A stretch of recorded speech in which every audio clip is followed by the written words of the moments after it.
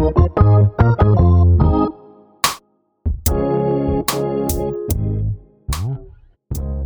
back, everyone, to Thoughts and Prayers. I'm your host, Max Patton, a recently graduated high school student from Washington, D.C., and I'm here today to talk to people about the fight for sensible gun control and, in general, just keep this issue in people's minds, because it's all too easy to forget and just send thoughts and prayers.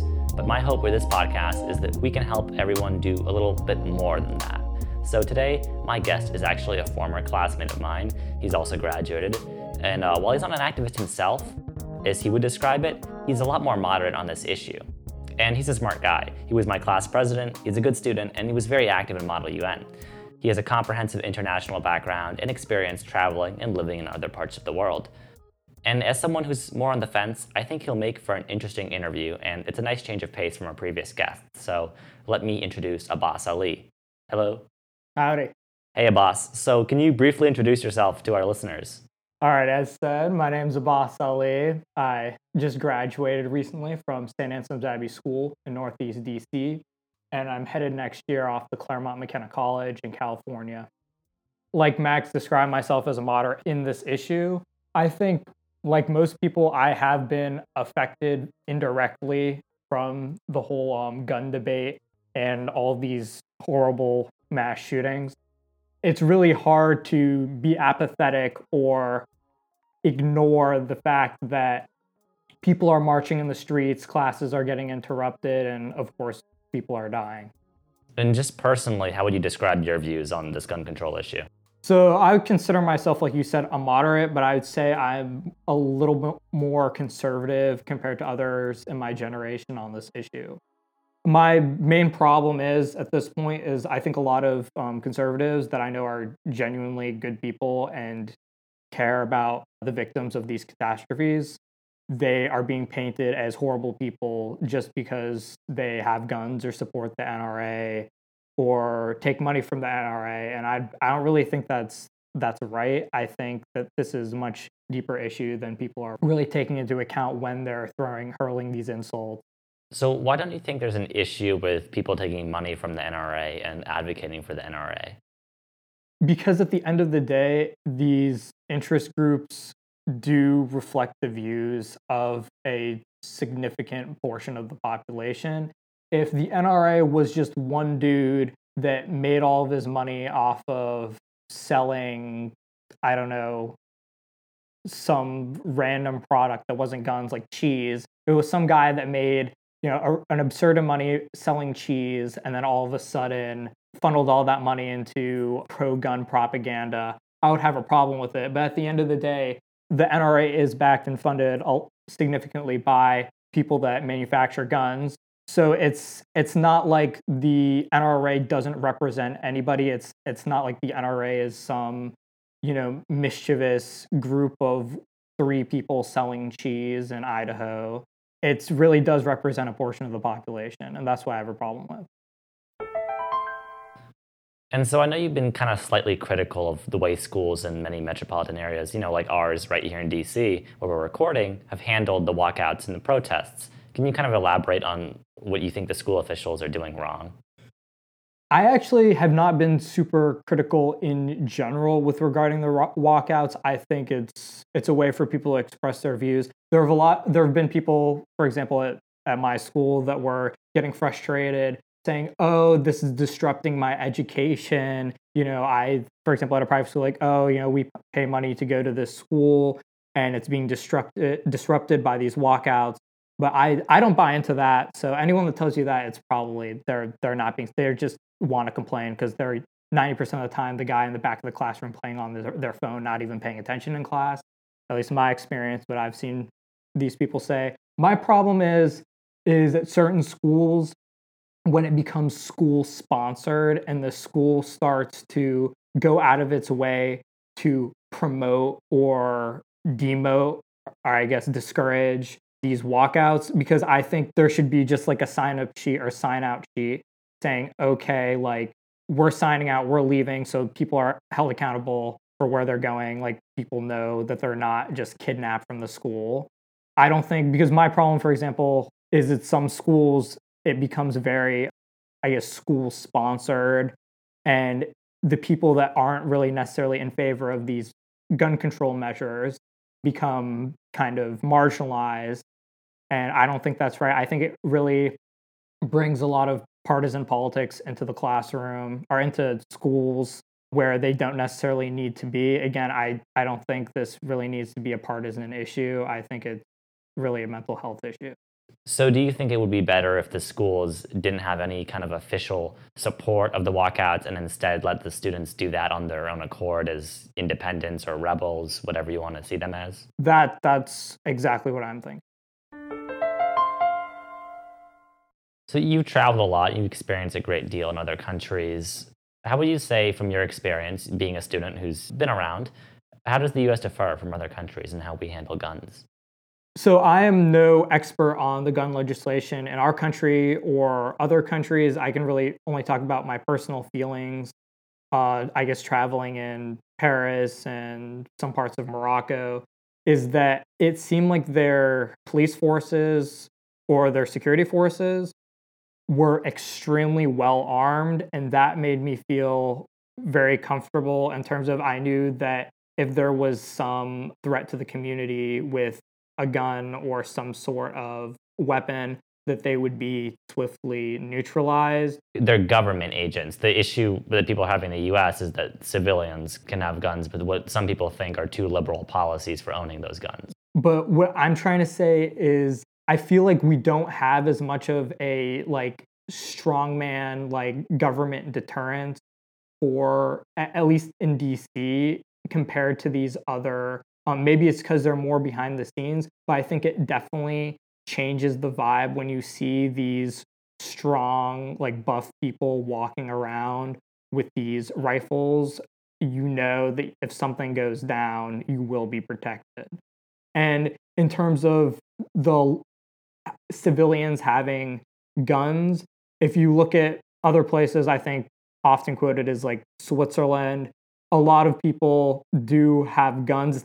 It's not an absurdly huge percent of the population, but there aren't really that many. You don't hear in the news like, oh, like mass shooting in Switzerland very often. And I think that's partially, I think that's a cultural thing. But also, I think people are very well trained in background check in these other countries, and I'm all for background checks. I think those are essential, but I think they need to focus a little more in the United States on mental health and people that may be threats because of conditions they have. So, to be clear, you're in favor of background checks and of things like raising the age to 21? I'm not sure about raising the age to 21. I already believe that it's somewhat inconsistent and strange with the drinking age being 21. I think it causes a lot of unnecessary confusion. I'm not enough of an expert to say that there's a huge cognitive and maturity difference in between an 18 or 21-year-old, but I really don't have a clear-cut thought of the actual age. I don't really see the age being that different. I don't think someone that would shoot up a school at 18 would all of a sudden not shoot up a school at 21. Mm-hmm. The mental health point is interesting that you point out because there is, if you're familiar with the Dickey Amendment for the CDC, basically what that is the CDC is not allowed or permitted to fund research relating to gun violence because a while ago the NRA kind of backed that as a legislation and lobbied for it as a preventative measure because they feared that it would be used as a political tool, I guess, to take guns away. What do you think of that, of gun research and research on guns in the US being limited and constrained in that way? I think that's absolutely disgusting. I think research is paramount to making really any informed decision. And people that want to stifle research, in my opinion, that's not like obviously I don't want to depict the NRA, as a whole as being some mischievous, dangerous organization. But I do find it very peculiar that they would restrict and discourage research because I that's just a red flag to me. That doesn't seem right. Would you say that there's like a society or a country that you think does handle guns the right way? You mentioned, in Switzerland, we don't hear about school shootings. Do you think those kind of countries are a model the U.S. can follow, or do you think we have a little more of a unique situation?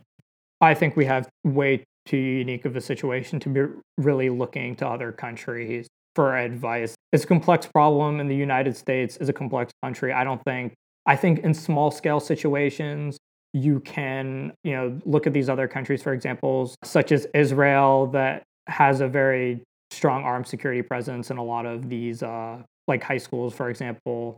I am a huge proponent of having armed, not necessarily armed teachers, but armed and trained security officials at schools to ensure that people that have horrible intentions do not enter these schools, especially with dangerous weapons. But don't you think it's a little easier to restrict guns from dangerous people rather than arming more of the population? No, I don't think it is, because pragmatically, people are going to have these guns and they will acquire these guns through some means. So I think it's much more effective to have armed people at these schools. It's expensive, but I think it's a worthwhile investment to know that parents can go to their work jobs and students can go to school knowing that they have a sophisticated armed personnel that can neutralize a threat. And do you think students are going to feel safer with that presence? I personally would feel much safer. I think there are a lot of people that are saying, oh, that guns in schools is going to change the entire dynamic. We don't want to go to prisons. We don't go to military compounds. At the end of the day, historically, in terms of just the world, weapons are a reality and they've been around for security, for harm, for various different reasons. People used to have swords strapped to their belts. Mental health is a really complicated issue, and you've said the US, you admitted it's a complicated situation here. I think the reason a lot of these gun activists are advocating for gun control, for sensible gun control, as they would call it, is that it's more low-hanging fruit compared to mental health, which is a really complicated, multifaceted issue that, to be honest, we don't fully understand yet. I mean, we might never. What do you think are the barriers that we can cross to mental health and progress we can make there in lieu of doing gun legislation?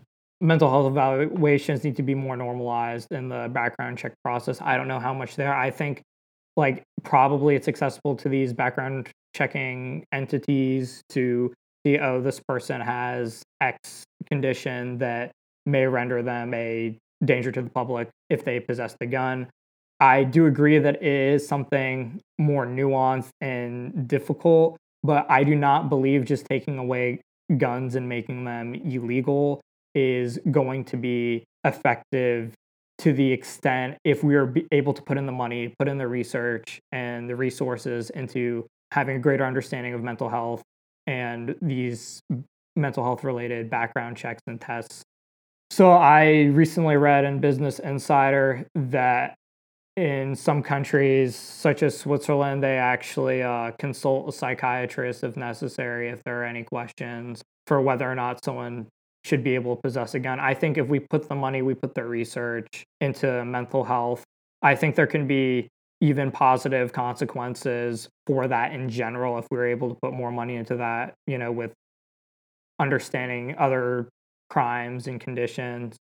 But just to clarify, you're not completely against, I mean, you phrase it like it's an extreme view of taking guns away and making them illegal, but that's not what I think the majority of these walkouts are supporting. I think the majority of them are supporting measures like background checks. Of course. And number one, I think saying stuff's common sense. I think that's demeaning and obnoxious in the first place, because if there's debate, it's obviously not common sense. Secondly, I think it's very obnoxious and condescending when people have a price tag on themselves, saying oh, this is the worth of a student because according to X or Y or Z senator or congressman, because this is how much they receive from the NRA divided by the amount of students. I think that's obnoxious and disgusting, and that's counterproductive, because if you're gonna go around pushing moderate, allegedly sensible views, but then in conjunction with that, start firing insults at these senators saying that they don't care about their kids, which I think is unfounded. I don't think that's right. I don't think that's productive. How optimistic would you say you are for change in general to happen in the US, given there's all this groundswell of support? I'm optimistic for a change to happen on the state level. I'm not too optimistic on the federal level. I don't know if I'd really be in huge favor of stuff really changing considerably on the federal level. I do understand that it's if states have conflicting laws.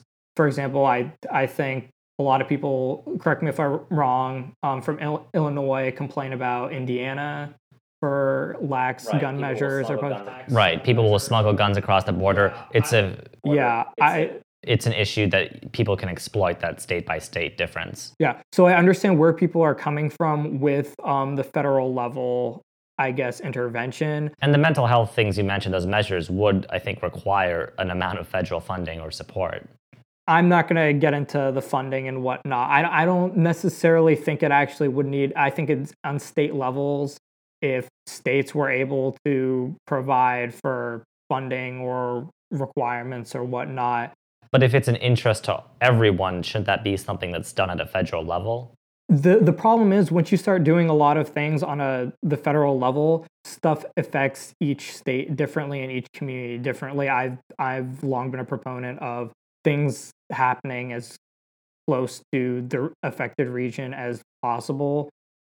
But again, I understand where people are coming from with asking for federal intervention. I would say there needs to be a little bit of changes on the federal level, but I would say not much. I think this should definitely stay in the hands of the states.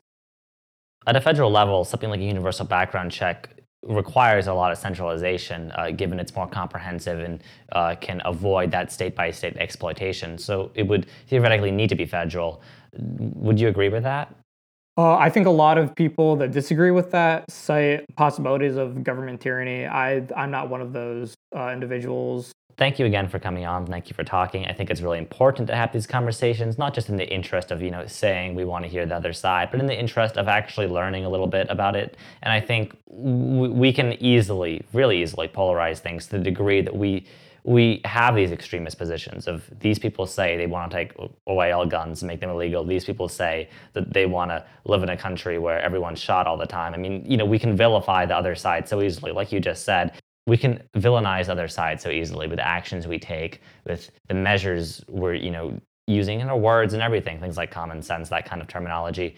But I think it's important to have these conversations, and I thank you for coming on and for talking a little bit. And I know we disagree on this issue, and I'm sure there's plenty of listeners who disagree amongst themselves and amongst us here on this issue, but I hope listening to this informed them a little more and maybe got them to think a little more about their own views on the issue. Well, thanks for having me, Mac. And are there any links or publications that you'd like to refer listeners to so that they can stay informed? Absolutely not. And I'd say that like slightly jokingly, but also somewhat seriously, because I think a lot of people get referred to this publication or that publication. It may not be the easiest or most convenient thing, but I think the most important thing to look at is the laws and the facts and what is reality. Primary sources. Yes, exactly. Primary sources, because I think a lot of people are defaulting not necessarily to the dangers of Facebook news or Twitter news, but I think a lot of people are resorting to just general news sources that would historically have been seen as very reliable, but have become very partisan, I think, on both sides. So I would say the most important thing is for people to actually look at the legislation, look what's actually going on, and look at the facts. So your call to action, we'd like to have a call to action each episode, I suppose would be to encourage people to look at the laws themselves, the actual tangible government documents, instead of an op-ed or instead of the editorial that you see applied from publications. Yeah, absolutely. Look at the primary sources and make judgments based off of that. I don't think, everyone should hop on the conservative or liberal bandwagon just because they hear some, news report. They should actually go be educated. The thing is, it takes a lot of time and effort. That's the problem with it. It's hard. I don't do it much myself.